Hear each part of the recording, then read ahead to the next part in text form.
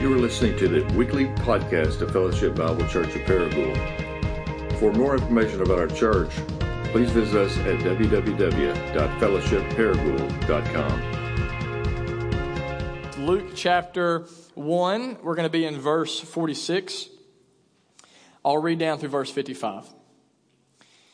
And Mary said, "My soul magnifies the Lord. My spirit rejoices in God my Savior, for he has looked on the humble estate of his servant. For behold, from now on all generations will call me blessed. For he who is mighty has done great things for me, and holy is his name. And his mercy is for those who fear him from generation to generation. He has shown strength with his arm. He has scattered the proud in the thoughts of their hearts. He has brought down the mighty from their thrones and exalted those of humble estate. He has filled the hungry with good things, and the rich he has sent away empty. He has helped his servant Israel in remembrance of his mercy. He has spoke to our fathers, to Abraham, and to his offspring forever." Let's pray together one more time. Father, we just quiet ourselves before you right now. In the midst of all the busyness of this season and the distractions that are often in our face and pulling us away from you, would you, through your Spirit, pull us back into your love, back into your presence today. I pray for each person that is here that we will leave differently than the way that we came in here as a result of encountering you. And it's in Jesus' name that we pray. Amen. Hey, let me see a show of hands. How many of you in here have Christmas traditions? Certain things you do this time of year around the same. Okay, for the majority of you in here, for the Pickney family, our Christmas traditions start on Thanksgiving Day. We put on some Bing Crosby or Charlie Brown Christmas music. I get up in the attic, I pull down our Christmas decorations, and we begin to just adorn our house inside and out with Christmas lights and a Christmas tree and stockings and all the typical stuff that would remind us of our Savior's coming. And we're really excited about this. Every year I look forward to it, but this year, more than usual, I really look forward to it because this year I introduced this guy. I think I put him on the screen for you right here. That's what I thought. And so this is a 9-foot tall inflatable Christmas bear. Look, he's like larger than life. And I was so excited about introducing him. One, because I got him for 75% off last year. Little tip for you, buy all your Christmas stuff the day after Christmas. Okay? And so I got that bear for 75% off, and I knew that my kids would be ecstatic whenever they laid eyes on him. And so I put all the lights on the outside of our house, and I inflated this guy. I put stakes in the ground, and man, just as I expected, my kids, they were pumped. And actually, they weren't even just excited. I mean, they were hysterical. They almost looked like they were just possessed with something. I really wish I would have had it on camera. Megan was there because, they were just shouting. They were yelling. They were jumping up and down around this bear. They were hugging, and I kept telling them, get off the bear. And so they created such a spectacle that, I kid you not, our neighbor's kids next door came out to see what all the ruckus was about. And so they came outside, and when my kids saw them, they were so happy, they had to go share the good news of this Christmas bear with my neighbors. And so they went over there, and they're like, "Neighbor boys, come over." They don't know their names. They're like, "Hey, boys, come over here. Look at this bear. It's amazing." And so the neighbors' kids come over, and they're like all doing their thing around it. And it was just this beautiful moment because, they were literally so excited. They could not help but share their excitement with others. They could not contain their joy. And you see, the reason I share that is because that's exactly where we find Mary in our passage in Luke chapter 1. Just set the context for you. Mary is probably 15 to 16 years old, and she just found out through the angel that she is going to give birth to the Son of God, the long-awaited Messiah who would come into this world to save sinners like you and me. And as a result of receiving this news, Mary's overwhelmed with joy. She literally breaks out into the very first Christmas song ever written, which is what this is. It's a song, and in verse 46, her first lyrics is, "My soul magnifies the Lord." In other words, I'm so excited right now, I cannot contain my joy. I'm so excited. I cannot help but express this excitement and my affections for God to the world. And therefore, she says, "My soul," or my lips, "magnify the Lord." I wonder this morning, can the same be said of you? I wonder this morning, is it true of you that you believe that God has done something so incredible in your life that you cannot help but tell others about who he is and what he has done? Is it true of you this morning that your heart is so filled with the love of God that literally that love just overflows out of you and actually not only changes how you talk, but what you're talking about? I don't know about you, but I was so blessed to see the baptisms this morning. Wasn't that awesome? To see Rachel and Roger come up and to say, man, I want to publicly declare, I want the world to know who God is and what he has specifically done for me. And you know, a couple weeks ago, I was sitting with Rachel and Tyler at Dairy Queen, and we were talking about Rachel's story. And she said, you know, when I met the real Jesus, whenever he captured my heart, I could not help but share that good news with others. I could not help but talk about it. And you know why that is? Plain and simple, listen. If you love Jesus, you're going to talk about Jesus. And you know why that is? Because God created us emotional human beings who have to talk about the things that we care about the most. For example, how many of you in here are Cubs fans? Raise your hands. Okay, all right. That's interesting. There's more people that raise their hands now after the World Series than before the World Series. But I know we got two up here that are diehard. So let me just say this. Cubs fans, did you notice how this year when you won the World Series, I didn't have to tell you how to talk about them winning the World Series. I didn't have to say, hey guys, I'm a Cardinals fan. I've been there before. All right. And so, amen, Scott? That's the way you like it, isn't it? All right. We just have a moment. Cardinals fan here. All right. Sorry, guys. So I didn't have to coach them in that. I didn't have to have a class on how to talk about your team winning the World Series. No. Cubs fans, we all know, they just talked about it. They just opened up their mouths, right? And they just began to spew out of them, right? They began to send Facebook messages, text messages, phone calls. They let you know they won the World Series, whether you wanted to know or not. Why? Because they can't help themselves. They love the Chicago Cubs. Some of you are like, well, I'm not a sports fan. That doesn't relate to me. Okay, parents. Who had to coach you and how to talk about your children? Nobody. You look at some of our Instagram accounts, it's all pictures of our kids. Facebook posts, pictures of our kids, right? We talk about our kids. We invite people to our kids' birthday parties and graduations. I mean, we will literally talk about our kids to complete and total strangers. Why? Because we love our children. We cannot help but talk about the things that we love, whether that be a sports team or our children, a favorite TV show, a song that you just heard, a workout scheme. We always talk about the things that we care about the most. Jesus says the reason for this in Luke 6:45 is from out of the heart, the mouth speaks. In other words, you want to know where your heart is this morning?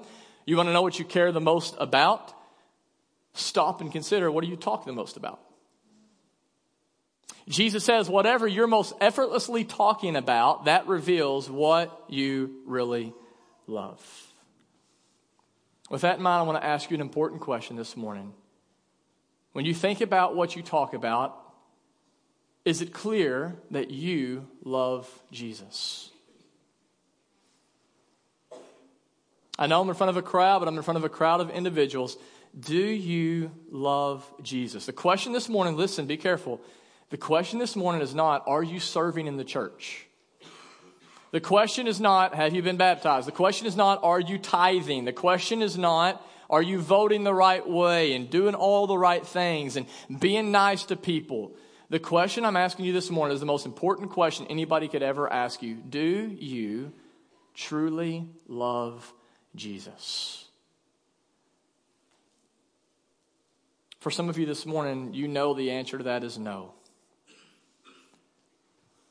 For some, maybe you're like, I don't know. I'm not really sure if I love Jesus or I don't. For probably the majority of us in here, you would say, yes, I do love Jesus, but certainly there's room for growth in that area. And I just want to say, no matter where you are, first off, welcome. We're so glad you're here. Fellowship Paragould is a place where you can belong before you believe, okay? You don't have to have all this figured out. You don't have to love God before we first start loving you. But I also want to say this. Listen, if you don't truly love Jesus, do you realize there's some lesser thing out there that is taking that love? Like you do love someone or something. Like there is an object of your love, whether it be your career, your kids, success, power. I don't know what it may be, but listen, if you ultimately set your love on something other than Jesus, that thing, I promise you, will one day disappoint you, discourage you, or drive you into the ground. You hear Rachel's testimony? My kids became my God. What happened as a result? Not life, bondage, slavery. I know I've been there. And if we can be honest, there's times we all have. Therefore, what I want you to hear is this. It is very important today that we set our love on God. But if we can be honest, you can't just turn that on right now, can you? I mean, can anybody just be like, love God switch, right? None of us can do that. So how is that possible? What I want you to hear is, listen, in order for you to have a deep love for God, the key to that today is not just willing within yourself, like love God, love God, love God, love God, and it's going to happen. You don't even need to try harder to be better. But listen, if you want to have a deep love for God, you first have to understand the deep love that God has for you. That is truly the secret, that God's love for you poured out through Christ has to go from rumor to reality. And so what I want to do this morning, I can't make that go from rumor to reality. I can't set God's love in your heart, but I can try to hold it up for you and pray the Spirit will drive it into you. So that's what I'm going to do. In the short amount of time we have left, I'm just going to focus on the love that God has for you. Does that sound okay? For 4 of you, awesome. For the rest of you, hopefully you'll be more excited by the end, okay? Verse 46, look again. Mary says, my soul magnifies the Lord, and my spirit rejoices in God, my Savior. For he has looked on the humble estate of his servant. For behold, from now on, and all generations will call me blessed. For he who is mighty has done great things, and holy is his name. Just to summarize this, Mary says, everyone's going to look at me and say, you are so blessed. And she says, I am blessed. But what you need to know is I'm blessed, not because I'm mighty, but because God is mighty. I'm blessed not because I'm holy, but because God is holy. I'm blessed not because I'm special, but because God is special. Then look at verse 50. And his mercy is for those who fear him from generation to generation. Now, quite honestly, if you were reading this in your quiet time, you'd probably just skip right past that.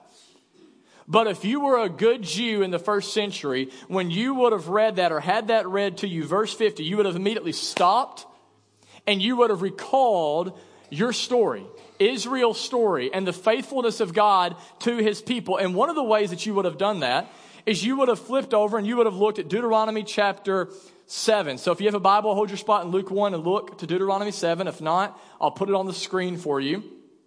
Deuteronomy 7 is one of the most famous passages that any good Jew would have memorized and recalled often to remember God's faithfulness from generation to generation. And here's what it says. Deuteronomy 7 verse 6. God is actually talking to Moses here about the people of Israel. And he says this. You are a people holy to the Lord your God. The Lord your God has chosen you to be a people for his treasured possession. Out of all the peoples who are on the face of the earth. Now listen. It was not because you were more in number than any other people that the Lord set his love on you and chose you. For you're actually the fewest of all people. But here's why God chose you. You ready for this? It's because the Lord loves you. It's because the Lord loves you and is keeping the oath that he swore to your fathers, and the Lord has brought you out with a mighty hand and redeemed you from the house of slavery and from the hand of Pharaoh the king. Did you catch what God said to Moses?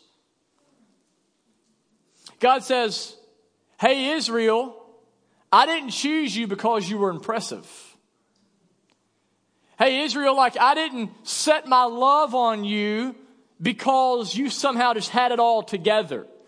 Some of you remember whenever you were a kid on the playground in elementary school and you'd play kickball or football or whatever it was, whatever sport. Remember how you'd get team captains? And then they'd begin to pick teams. And what would happen? If you were the best, you'd be picked what? First. If you were the worst, you'd be picked last. That's the way it works in the world. It's not the way it works with God. God is not trying to build some team that makes up for anything he's lacking in. God isn't lacking in anything. So what God says right here is, look, I don't pick the brightest. I don't need the most attractive or even the most spiritual. But instead, when I choose people, I choose them because I want to. When I set my love on them, I set my love on them simply because I want to love them.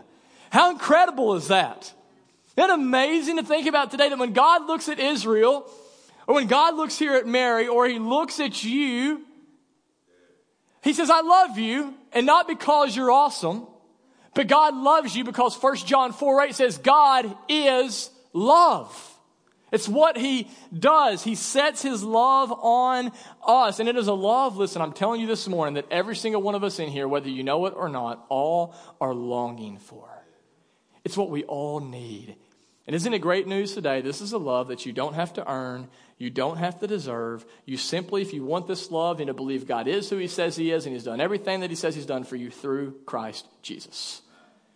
John 3:16, probably the most famous verse in all the Bible, at least in American culture, says what? For God so loved the world that he gave his only son.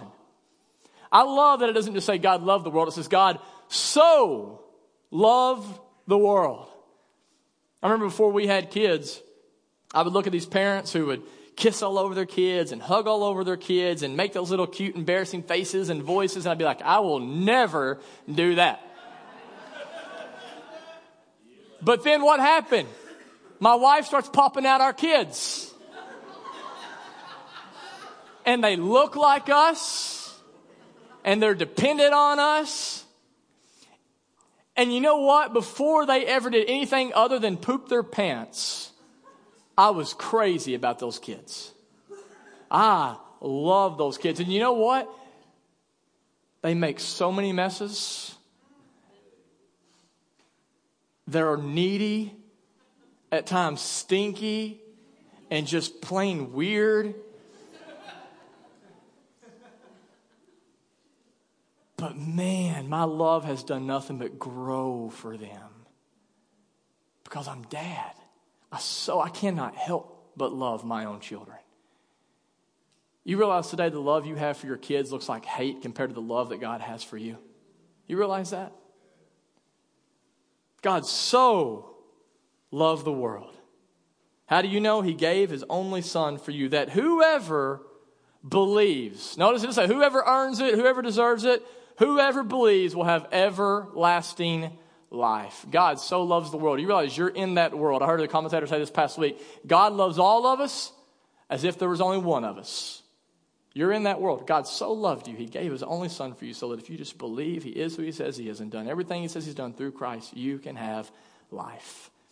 Romans 5:8 says that God shows his love for us when? While we were still sinners. God shows his love for us in that while we were still sinners, he sent Christ to die for us. You know what that means? That means that whenever you were at your absolute worst, God gave you his absolute best.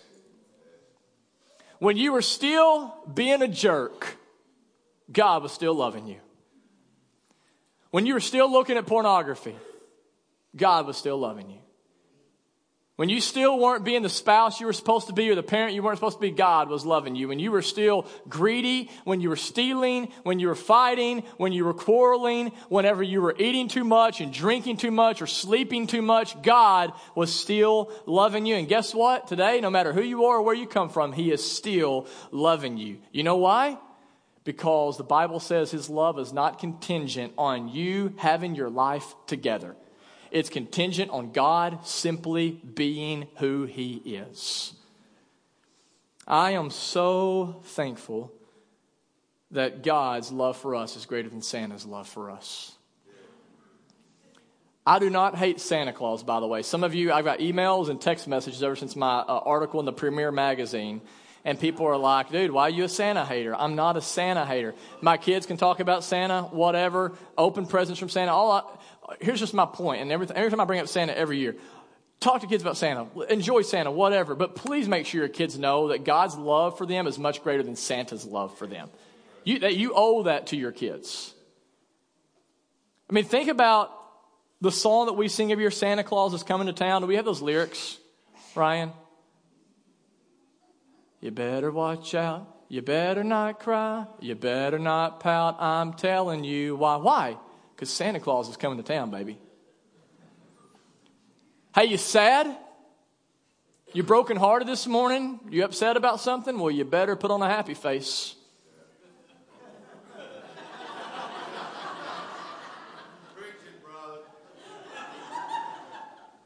He's making a list. He's checking it twice. He's going to find out who's naughty and nice, which, by the way, we've all been naughty, more than nice. Told my daughter that this past week. She came home and she said, Wyatt, if you're not good, Santa's not going to give you presents. I said, if that's what it's all about, then neither one of you are getting presents this year because you blew it a long time ago. Santa Claus is coming to town. Next line. This is where it gets a little creepy. He sees you when you're sleeping. I don't know if he's looking through a window or he has a glass ball. He knows when you're awake. He knows if you've been bad or good. So what? Be good for goodness sake. Hey, Santa Claus knows if you've been bad or good. So when he comes to town, listen, you better be good for goodness sake. When the real Jesus comes to town, he knows all of us have been bad. But you know what? He says, I'm going to be good for your sake. That's good, buddy. He says, I'm going to... Thank you, brother. Jackie, where are you at? There we go. I have literally told our missional community 100 times, please start shouting, hollering, like I'm trying to stage it throughout the sermon. And they won't do it. So, it doesn't count anymore, Jackie. I already told you to do it.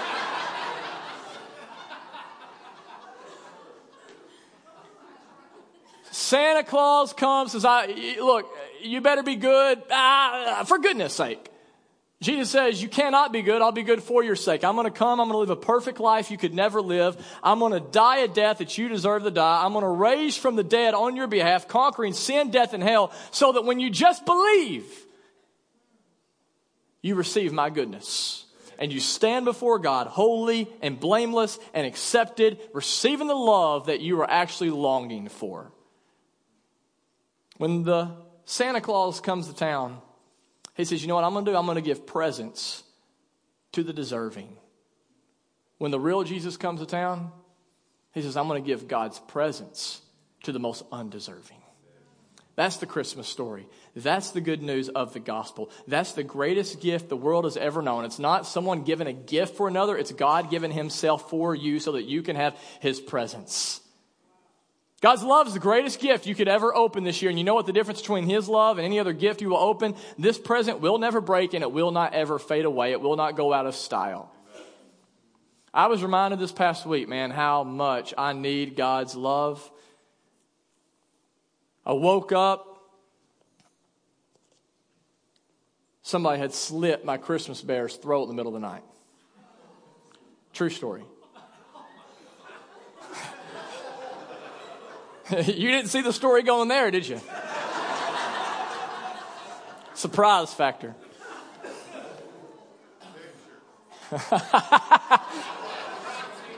I didn't want to take a picture. And so I wasn't in a good mood. I mean, this Christmas bear's head's hanging by a thread. I go to work. It was an all right day, but my wife cannot stop laughing right now because she knows.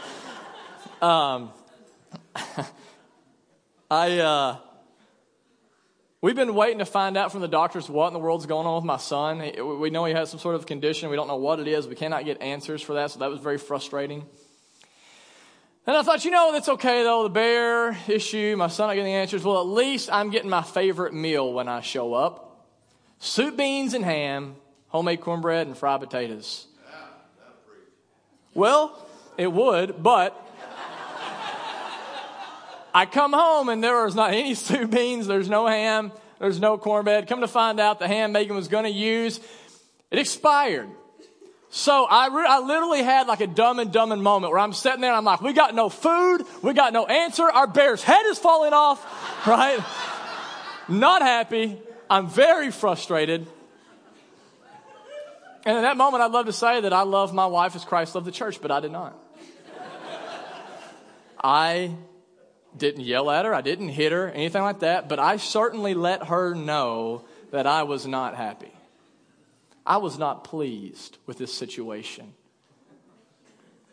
And I started thinking this past week, man, and I know we all giggle, but man, isn't it great to know that unlike me, Jesus' love tank never runs on E? Isn't it great to know today that his love is not dependent on how well you perform? Do you understand? The Bible says literally whenever you give your life to Jesus, you're married to him. You enter into a covenant relationship with him. And you want to know what kind of spouse Jesus is? Listen to this. You ready for this? Here's some good news. You know what kind of spouse Jesus is? The Bible says every time that we sin against Jesus, it's like we have an affair on him.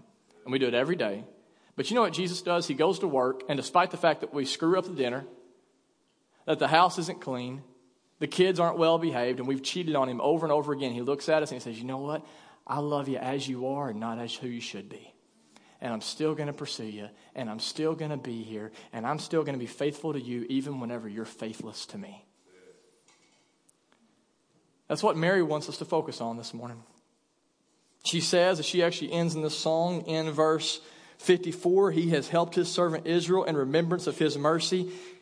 He has spoke to our fathers, to Abraham, and to his offspring forever. Why in the world did Mary bring up Abraham and his offspring forever? Well, the whole point is, if you've ever watched Israel, if you've ever read the Old Testament, you know they are like this. They are faithful one minute, they are a disaster the next. And what is God? He's constant. He's there. He's pursuing. He's loving. And so here's what she's remembering. You know what? God is faithful even whenever we're not faithful.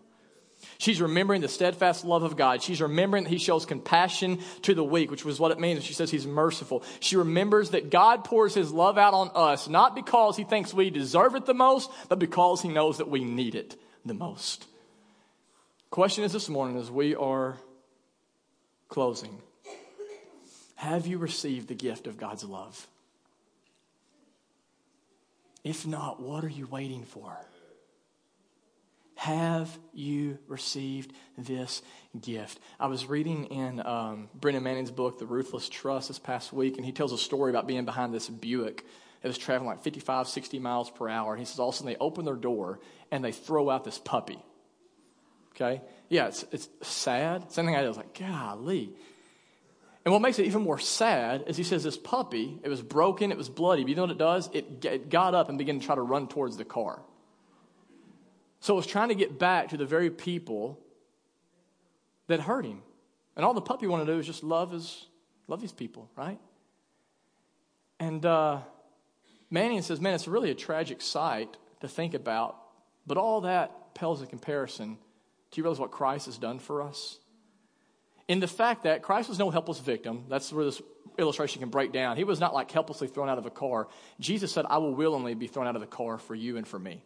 We are the ones who deserve to be abandoned, to be thrown aside because of our sin against him. But Jesus says, you know what? I'll be thrown out for you. I will go to the cross. I'll be nailed there. I'll shed my blood for you. I will be broken by the wrath of God on your behalf. And despite the fact that you are continually sinning against me, I am going to hang here on the cross. And I'm going to die for you. Why? Because of love. God is still loving each of you today. The fact that you are here right now and you're getting one more chance to hear the gospel preached is a sign that God loves you. And he's pursuing you. Question is today, where are you going? Some of you are in that Buick. And I don't know where you're heading. But I just want to ask you today, what destination is so incredibly important that you're literally willing to trade the love of God in order to get there? Guys, if we have the love of God, we have nothing. Therefore, I pray today that you will receive this, that you will stop driving away, stop pursuing these lesser loves, and that you will see that Jesus Christ is standing. He's ready for you. All you have to do today is to open your heart to him, to receive the greatest love that the world has ever known. You don't have to earn it. You don't have to deserve it. You just have to admit today that you're broken. You just have to admit today that you're a sinner in need of grace. And then look to Jesus. I wonder if you can do that today, or is that beneath you?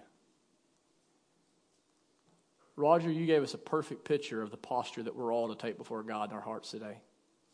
You being carried into that baptistry. I mean, that honestly, that is the posture that we're to take. We're to literally say that I cannot enter into a relationship with God apart from the help of God. I need God for everything. Jesus said literally, blessed, Matthew 5:8, blessed are the poor in spirit, for theirs is the kingdom of God. Blessed are those who know they are spiritually bankrupt before him. The truth is today, listen, the only thing, if you don't know the love of God today, some of you know about the love of God, you do not know the love of God. The only thing keeping you from the love of God today, I promise you, it's your own pride.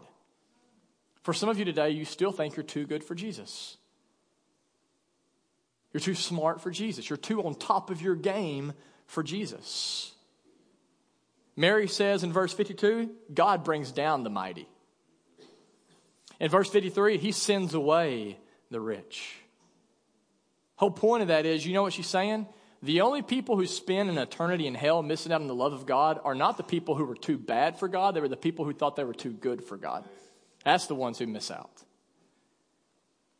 Therefore, with all the love that's in my heart this morning, I just want to implore you right now, receive the love of God. Admit you're broken. Admit that on your worst day that you are a sinner deserving of hell, that you're worse than you could ever imagine, but you're more loved than you ever dreamed. Open your heart to the real Jesus and experience the love that you're longing for. Here's the way I want to end. Last night, I was laying in bed, and a week from tomorrow, my wife is having a C-section. Our third baby will be here. Okay, and so I'm thinking about that. We're preparing for it, and I'm just in this state of reflection and thinking about having another kid and our own kids. And I just begin to think about our church and where we are and moving forward. And I just started reflecting on all the past, year. And man, God has been so good to our church, has He not? He's been so good. If you just stopped and thought about what's happened in the past year, I mean, we literally planted a church. We started a new church, a new part of the country where the gospel can go forward and people can meet the real Jesus. We've seen 14, 15 people baptized this year. More people giving their lives to Christ. God's blessed us with this facility. We've launched more missional communities. I mean, God's brought Adam and Carrie here, Adam on staff. I mean, I could go on and on and on. We've been so blessed. And I think in many ways, 2017 is going to be better than 2016. I mean, I'm so excited for you members, man, that we're going to be launching literally a customized spiritual formation plan for each of you in light of your personality type and how God's wired you. We've got some guest speakers we're going to be bringing in next year. We're going to be doing workshops and all sorts of things to, I think, help you grow into the man and the woman that God's created you to be. 2017, I really believe is going to be fantastic. But you know what? I also think 2017 is also going to be really hard. Guys, we're all going to suffer in 2017. We're all going to battle sickness. We're all going to be shocked with some sort of bad news, whether it be health or a career or a relationship. This life is going to continue to be filled with many mountains and also many valleys. And the only thing that will get us through that, it's knowing without a shadow of a doubt that we are loved by God. And so what I want to do is I want to end this way. In Romans chapter 8, I'm going to go ahead and invite the band to come forward, just so we're not distracting as we're actually reading this. Romans chapter 8. If you have a Bible, just turn there with me, and I'm going to end here this morning. And band, if you mind, don't play until after this. I just don't want us to be distracted.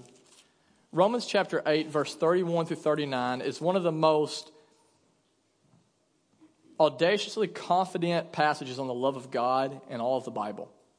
And so here's what I want you to do. You can either look at the screen or close your eyes, look at your Bible. But I want you to meditate on these words. And I want you to ask, as I'm reading them, that the Spirit will make them alive in your heart. Romans chapter 8, verse 31. What then shall we say to these things? If God is for us, who can be against us? For he who did not spare his own son, but gave him up for us all, how will he not now graciously give us all things? God has already given you the greatest gift he could give you by giving you his son. If you've received him, what in the world makes you think he's going to nickel and dime you to death now? He will give you all good things. Who shall bring any charge against God's elect? It is God who justifies. Who is to condemn? Christ Jesus is the one who died. More than that, who was raised, who's at the right hand of God, who indeed is interceding for us. If you feel condemned today, if you feel guilty, look to Jesus. There is no condemnation for those in Christ Jesus. Who shall separate us from the love of Christ? Is that not the question all of us are asking right now? Can I sin too much that God would stop loving me? Is there something I could do too much? Is there one thing that I could do that God just okay, that's it. You know what? I saved you. It was grace in the beginning, but good grief. I mean, I've given you too much grace. I'm done with you. That's kind of a question we're all really asking, I think. Who shall separate us from the love of Christ? Shall tribulation or distress, persecution, famine, nakedness, right? Suffering, danger, sword, as it is written, for your sake we're being killed all the day long. We're regarded as sheep to be slaughtered. No. In all of these things, we are more than conquerors through him who what? Say it like you mean it. Loved us. It does not matter what happens to you next year. If you believe this, you are more than a conqueror. For I am sure, you hear the confidence there? I am sure, Spirit, please help us to believe this. I am sure, I am 100% confident that neither death, nor life, nor angels, nor rulers, nor anything present, nor things to come, nor powers, nor height, nor depth, nor anything else. And by anything, the Greek word there is literally anything. Anything else in all of creation will ever be able to separate us from the love of God in Christ Jesus our Lord. Amen? Christian, hey, look, whoever you are, if you are trusting the life, death, and resurrection of Jesus, I don't care who you are or what you've done, you are as deeply rooted in the love of God as Christ Jesus is rooted in the love of God. You can take that to the bank. I pray we never forget this. I pray it never becomes old news. I pray we remember it not just during Christmas season, but in 2017 and beyond. And as a result, we will then love God, we'll love our neighbor, we'll love our city, we'll love our world as Christ has loved us.